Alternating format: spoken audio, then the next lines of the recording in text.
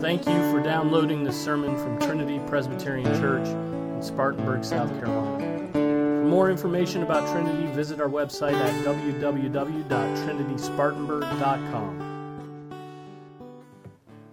Turn with me in your Bibles to Acts chapter 9. I want to say it's really wonderful to see you in person, and I know some of you didn't get here for the Sunday school, but I'm welcome to ask questions afterwards. But right now we want to focus on God's Word to us. We've been staying in Black Mountain. How many of you have been there? The Asheville Black Mountain area has some wonderful people. I have a lot of relatives there, but there are also a lot of people who are kind of post-Christian, secular, almost like you could say extremely far left. But there are people who need the Lord, but if you actually went up and talked to them, you would think, oh, if I say the name Jesus, they're going to get mad at me. I don't know. Do you know people like that? Someone you think's never going to become a Christian. Have you given up praying for them, or you think they're never going to change? The passage we're going to look at today is we're going to see someone who, if you ask any Christian at that time, they would say, that guy is never going to change. And we'll see what God did in that person's life. Let's read God's Word. Acts chapter 9, verses 1 to 31. Meanwhile, Saul was still breathing out murderous threats against the Lord's disciples. He went to the high priest and asked him for letters to the synagogues in Damascus, so that if he found any there who belonged to the way, whether men or women, he might take them as prisoners to Jerusalem. As he neared Damascus on his journey, suddenly a light from heaven flashed around him. He fell to the ground and heard a voice say to him, Saul, Saul, why do you persecute me? Who are you, Lord? Saul asked. I am Jesus, whom you are persecuting, he replied. Now get up and go into the city. You will be told what you must do. The men traveling with Saul stood there speechless. They heard the sound, but did not see anyone. Saul got up from the ground, but when he opened his eyes, he could see nothing. So they led him by the hand into Damascus. For 3 days he was blind and did not eat or drink anything. In Damascus there was a disciple named Ananias. The Lord called to him in a vision, Ananias. Yes, Lord, he answered. The Lord told him, go to the house of Judas on Straight Street and ask for a man from Tarsus named Saul, for he is praying. In a vision, he has seen a man named Ananias come and place his hands on him to restore his sight. Lord, Ananias answered, I've heard many reports about this man and all the harm he's done to your saints in Jerusalem. And he has come here with authority from the chief priest to arrest all who call on your name. But the Lord said to Ananias, go. This man is my chosen instrument to carry my name before the Gentiles and their kings and before the people of Israel. I will show him how much he must suffer for my name. Then Ananias went to the house and entered it. Placing his hands on Saul, he said, Brother Saul, the Lord Jesus, who appeared to you on the road as you were coming here, has sent me so that you may see again and be filled with the Holy Spirit. Immediately, something like scales fell from Saul's eyes, and he could see again. He got up and was baptized, and after taking some food, he regained his strength. Saul spent several days with the disciples in Damascus. At once he began to preach in the synagogues that Jesus is the Son of God. All those who heard him were astonished and asked, isn't he the man who raised havoc in Jerusalem among those who call on this name? And hasn't he come here to take them as prisoners to the chief priests? Yet Saul grew more and more powerful and baffled the Jews living in Damascus by proving that Jesus is the Christ. After many days had gone by, the Jews conspired to kill him. But Saul learned of their plan. Day and night they kept close watch on the city gates in order to kill him. But his followers took him by night and lowered him in a basket through an opening in the wall.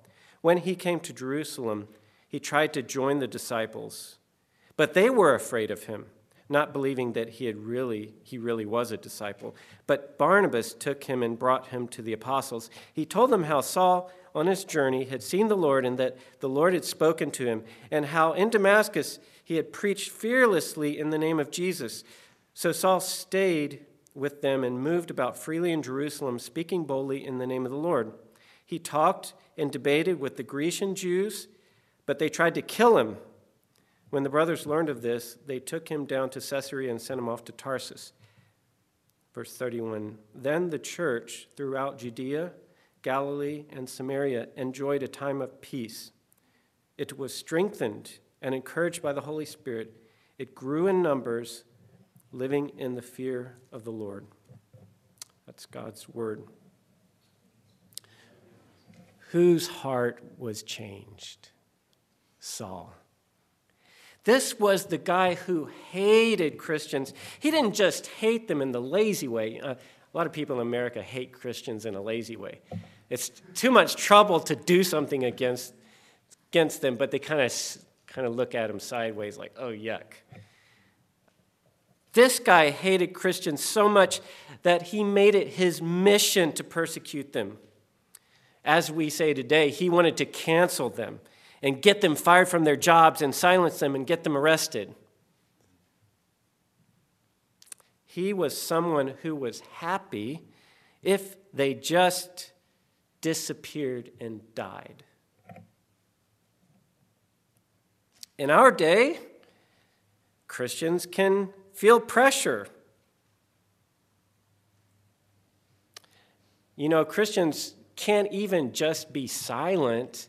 Because in our day, if you don't speak out and agree with the reigning ideas of the day and what society values, if you don't speak up to agree with them, you already have a target on your back, even if you didn't say anything. There's so much pressure to be quiet, but not only to be quiet, to go along with people. Well, let's talk about the Christians, their situation in this passage. Look back at verse 1 and 2 again. Meanwhile, Saul was still breathing out murderous threats against the Lord's disciples. He went to the high priest and asked him for letters to the synagogues in Damascus, so that if he found any who belonged to the way, whether men or women, he might take them as prisoners to Jerusalem. So take a second. Think about, what if you lived in a time like that? What if you didn't know the rest of the story we just read and you were sitting on verses 1 and 2 in your life? It's in the middle of stress and oppression for Christians. In that type of place, what would you be thinking in your heart? Probably just, where is God? Is this Lord that I have followed, is he really active in there? But you keep reading, and then you see, yes, God is there. He is present with his people, even in those times of oppression. There's the principle, God is involved in your life even when you cannot see what he was doing. During that time of verse 1 and 2, God was very much involved in the Christians' lives. In God's wisdom and timing, God waited until verse 3, and then he began to act.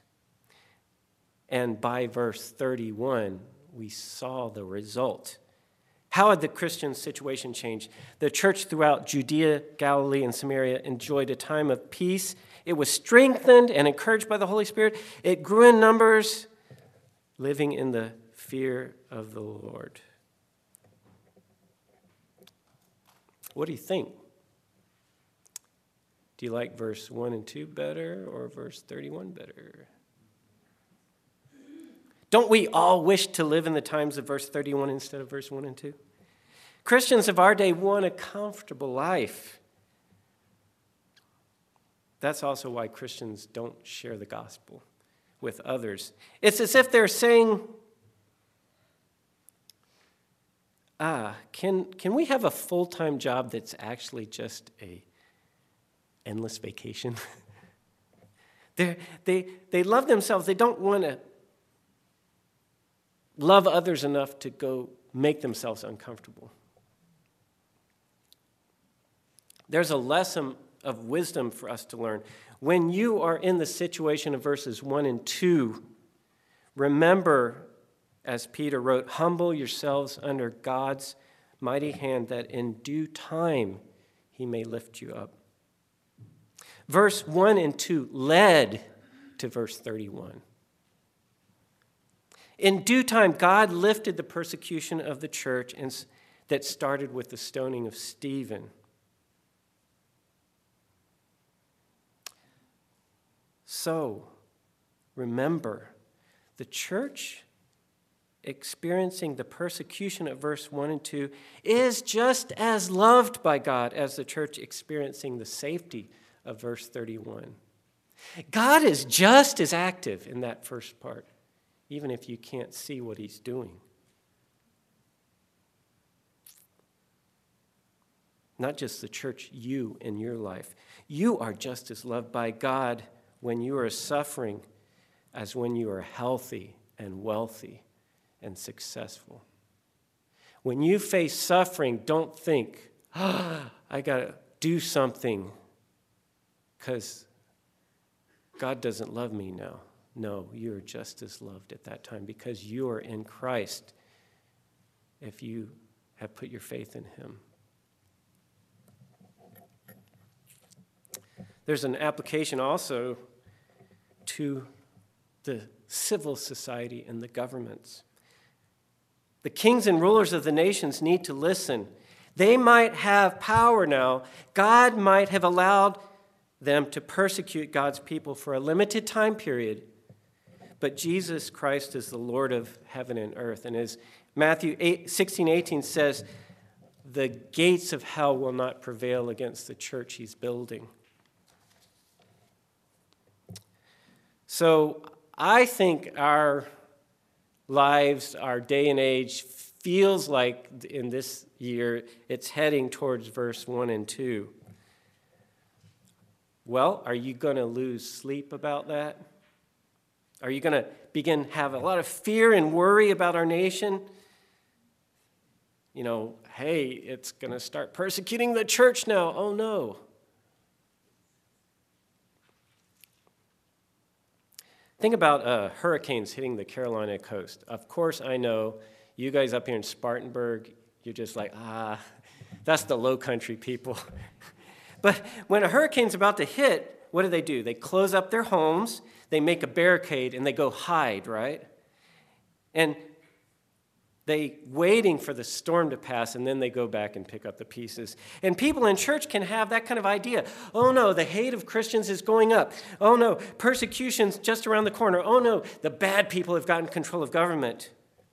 We need to shrink in ourselves and try to avoid notice and hope the storm passes. That's the typical gut reaction. Like a rabbit, who goes and hides in the burrow when the foxes come out. Is that the model of the church? Build a hurricane-resistant building and shelter and wait for the storm to pass? Shall the church just stop evangelizing for a while and just focus on the members? Jesus says the gates of hell will not prevail against his church. You get that picture? The church, his people, are on the offense, not defense. The church is laying siege to the gates of hell. In that darkest, most secular, post-Christian, progressive place you can imagine, where the name of Jesus is hated, that's where we invade. In the middle of persecution and pressure from society, God doesn't want us to shrink in and be fearful. We should be like a tiger in the jungle. Because Jesus is our strength, we walk through the woods with roar and stamping of the grass. Every animal in that jungle knows where the tiger is, unless he's hunting, of course. But we walk without fear because we have a knowledge that anything out there cannot overcome our Lord and his church. Do you live like that in this age? Do you speak up about Jesus? Do you invade Satan's territory and proclaim the truth of the gospel?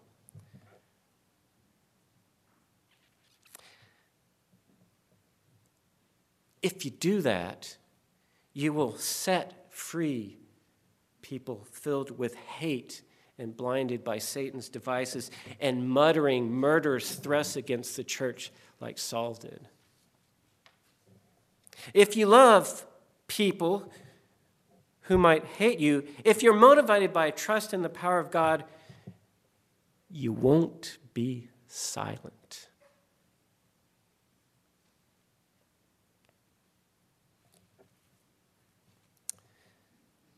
When I was in grad school, I was already planning to be a missionary.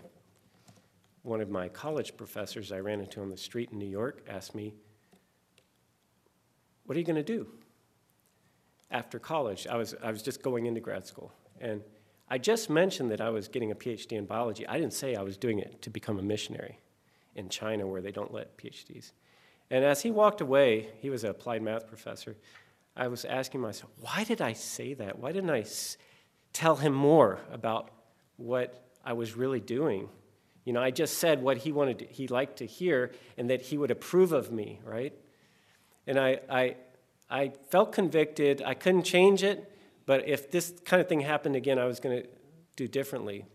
So in grad school, I run into my thesis advisor in the elevator, and he's like, "What are you going to do afterwards?" Because I was quitting the PhD program and leaving with a master's because I felt called to Taiwan and not China. And at that point I said, "Well," and I told him what I was going to do. And he said, "Wow, that's really different." And he said, "Can I have lunch with you? And I want to discuss this more." That is the picture of breaking down the gates of hell instead of being fearful and silent and hiding. You don't know how God's going to work in someone's heart. Now, I can say I don't think he's yet become a Christian, this professor, but maybe because of the conversation he had with me later on, other Christian will come across his path, and God will use that at that point to turn his heart to the Lord. People tend to expect the pastors and the elders to do this kind of thing. You know, I'm your pastor, and your elders probably have a lot of guts. But the message is not just for pastors and elders. Look back at our text. Who stopped the persecution? Who was the one to start the end of the persecution? Who invaded and took a battering ram against the gates of hell? Look at verse 10 to 14. Well, obviously Jesus did, but nobody else saw what Jesus did in Saul's heart. Who did it? Ananias. Jesus had already done the work in Saul's heart, and nobody saw that, but God sent Ananias to meet this guy, Saul, and speak to him. God sent an ordinary Christian to give a message to Saul. And that's the point. God uses ordinary Christians like you to break down the gates of hell. Will you trust him and walk in faith and not by sight? And no matter how little you know, speak up to what you know. When I first tried to share the gospel when I was in high school, my voice was like vibrating, and I was really nervous, you know. God can use that. Maybe the person hearing you will say, this person really believes this, or he wouldn't be doing it because you can tell how nervous he is. You never know. God uses regular Christians to convert and to disciple non-Christians. So in verse 15, God tells Ananias, go, you go. Ananias was ordinary, but you see, God's power is not ordinary. You know, in this day and age, people are afraid of CO2, so they're all about putting solar panels everywhere, you know. And you can get some electric power from the sun. You get a tiny little part of the sun's energy that the sun puts out every day.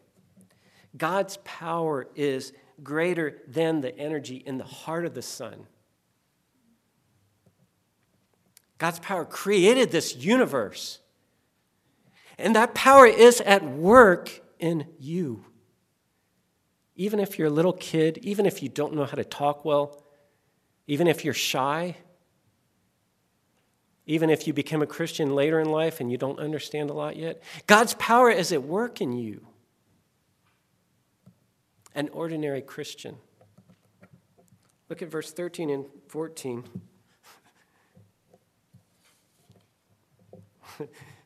See what Ananias thinks about this task to go talk to this guy. He's like, this guy's a bad dude. He's trouble. You know, if you kids, a lot of you maybe are homeschooled, but if you go to a school, sometimes there's a big bully, and then there's the biggest bully in the school. You know, they're the little ones and the bigger bullies. This guy's like the worst bully in the entire school, and everybody knows it. That's who he's supposed to go talk to. Saul, later on in Acts 26, Saul described himself this way. He's like, he didn't use the word bully, but he said, I too was convinced that I ought to do all that was possible to oppose the name of Jesus Christ. And that is what I did in Jerusalem. On the authority of the chief priests, I put many of the saints in prison. When they were put to death, I cast my vote against them. Many times I went from synagogue one to another to have them punished, and I tried to force them to blaspheme. In my obsession against them, I even went to foreign cities to persecute them. And one of those journeys, I went to Damascus. God was at work in the biggest bully of them all, the one who had the most power, seemingly, in society. The principle is, think about you in your life. To whom are you afraid to speak? Even the person you think is the least likely to become a Christian can be saved by God. Will you trust God to wield His power when you follow and obey Him with your weak and fearful and inexperienced voice trying to share the gospel, maybe even for the first time? God doesn't usually act through angels or dreams. God acts through you. Therefore, you must act. Make the most of every opportunity. And so God says to Ananias, go. And the thing is, the more we understand the gospel and how much Jesus has saved us, the more we actually want to go. And if you find you have no desire to speak to someone about a Christ, it's probably because you really aren't thinking clearly about what the gospel means to you in your own life. The more we love others, we are willing to put ourselves in awkward positions and situations, maybe even face persecution, to love someone enough to tell them about Jesus. Some of you have families, your kids really like animals. Who's an animal kid? You always want to take home animals. You know, if you see a cat that's kind of out in the wild, that's like maybe the mom ran away and had the kittens out in the wild. They're kind of wild and they don't know how to behave. And you get close to it, what's it going to do? Scratch you, right? Or bite you. But you still go do it because you love animals, right? How much more people? They're going to scratch you and bite you too, maybe not literally, but we go talk to them because we love them. The more you know how much God has loved you, the more you're going to do that.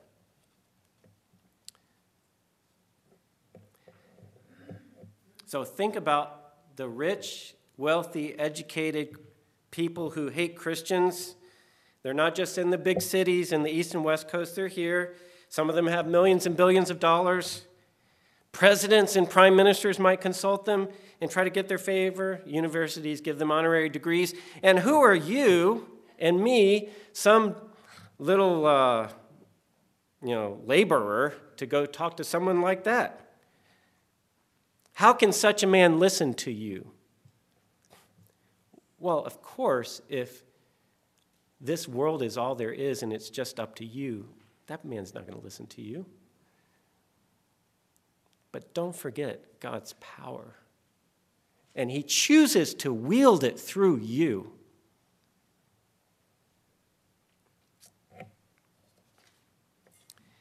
If I came to you and said, it seems even less likely when you look at the message Saul was getting. If I came to you and said, repent and believe, I will show you the secrets of success in life, would you say, yes, I want what you're offering?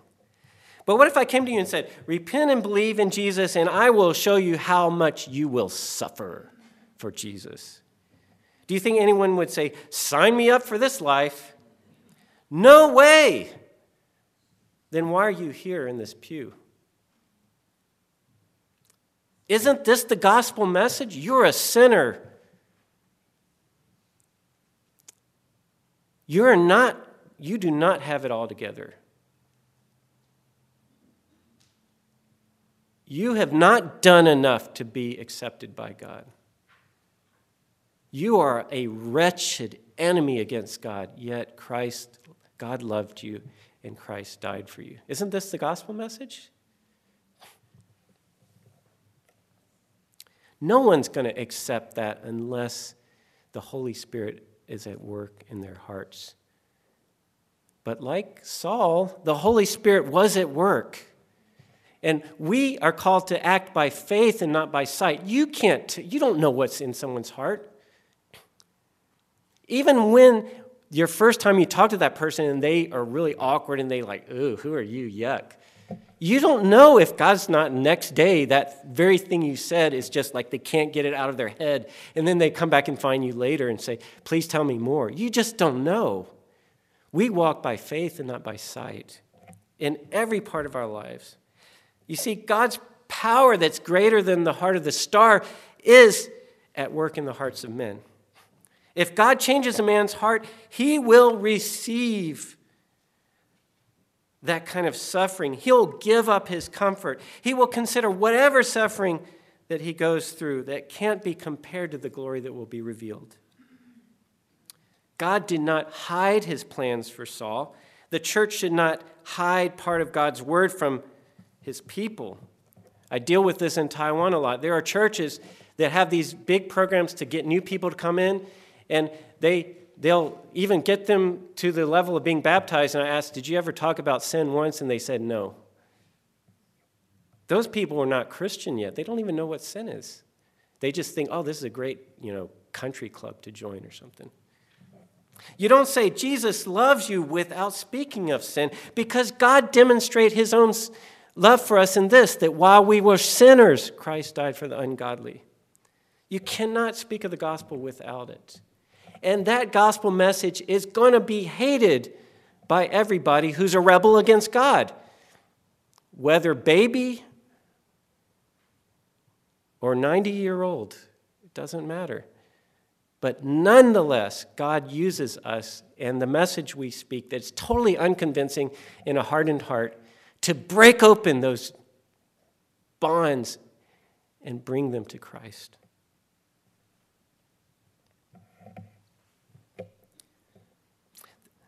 Too many churches think that if they talk about suffering, people will not want to come to their church. They also don't want to talk about sin. They're only willing to say, if you become a Christian and receive baptism and join our church, you will find human flourishing. And your life will become happier and happier. It is true, you will flourish and your life will be happier. but you will suffer. In their rush to be successful and grow in numbers, the churches forget the crucial thing, that it is God who chooses whom he will save. And they're just relying on human wisdom and human methods to get numbers in the door and money in the offering plate. That doesn't transform or change. This is a big problem where I serve in Taiwan, and that's why the churches in Taiwan are so weak.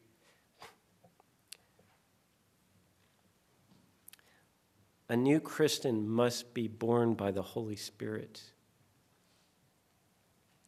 Otherwise, they're completely, utterly going to reject you.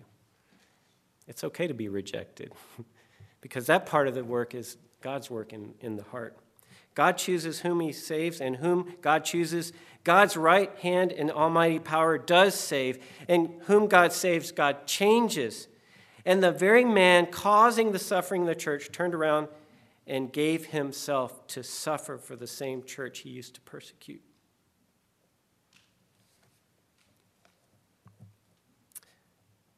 So when you suffer, don't think God has abandoned you. God didn't abandon the church during the time of persecution, and God never abandoned Saul through all his years of suffering for the sake of Christ after he became a Christian. Walk by faith. You go. God is with us. There will be fruit to your labors in the Lord, even if you never see them. But you will see, sometimes you will see clearly God's power at work in your life and the lives of those around you. And so, like in verse 20, Saul immediately, it says, began to preach in the synagogues that Jesus is the Son of God. Saul's heart was totally, utterly changed. I want to ask you, do you believe that God can change the ones in your life who seem so far away from the true faith? Do you pray for them? Do you speak to them, even if they frown at you? Or have you given up? 2 Corinthians 5:17, if anyone is in Christ, there is a new creation. The old is gone, the new has come. It's new creation. The change in a man is like a resurrection.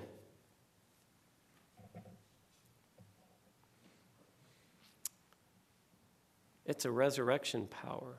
It's not yours, it's Christ. So as we finish today, let's consider God's grace. Jesus loves very deeply those who hate him. And this is why you and I became a Christian, because yes, when we were born with a heart from Adam that's sinful and doesn't want God to tell us what to do. This is why you and I share the gospel with others, because though you can see how evident it is they hate Christians, Jesus loves those who hate him. We were haters of God before we heard about Jesus, and God changed our hearts to repent and believe. If you don't believe someone else can be changed, really you're saying, well, I'm kind of better than that person from the start, so that's why I changed and they won't. If you see the depth of your own sin, you will have confidence that when you speak to someone else, God can change that person too. God's grace is at work in you, and his grace is at work in your enemies. Ananias found this out. There's something wrong, I think, with a lot of supposedly theological correct people, because a lot of them don't seem to have a love for the lost. They love talking about theological books. I have this trouble with some of the seminary students in Taiwan. They'll come out, I'll interview them to be interns, and I'll ask, how much evangelism have you done?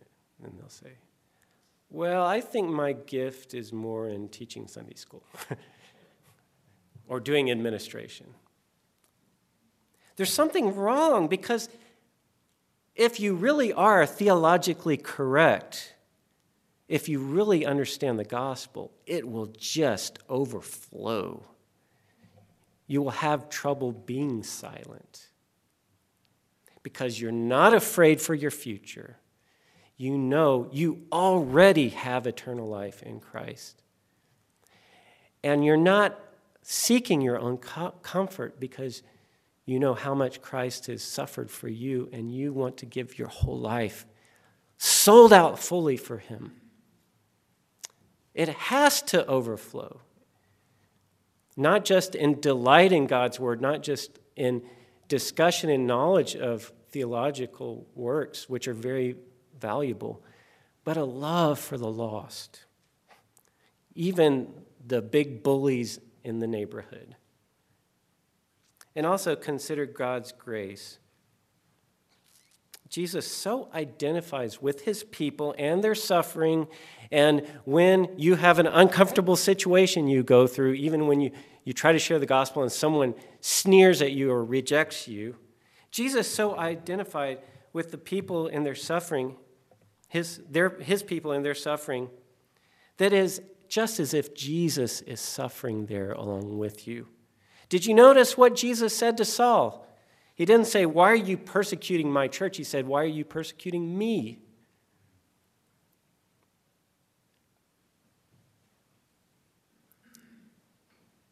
He's with you every single instant of time in every single thing you go through. And he identifies with you. And his power is at work in your life. And he works through you and wields his power through you, not just professional missionaries or pastors or people who've gone to seminary. This church cannot exist on a pastor. God didn't call a bunch of pastors together. That would be a presbytery. He called you to be here. He wields his power through you.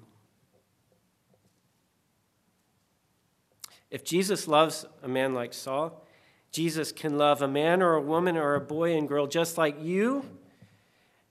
And if Jesus can love a man like you, Jesus can love the ones in your life who seemed farthest away from coming to the faith. So you go talk to them. Let's pray. Heavenly Father, our hearts are so fearful, self-protective, comfortable. Lord, we pray that you would give us a love for others, that we will go to them, and a love for you, that we want your name to be glorified among all nations. We pray in Jesus' name. Amen.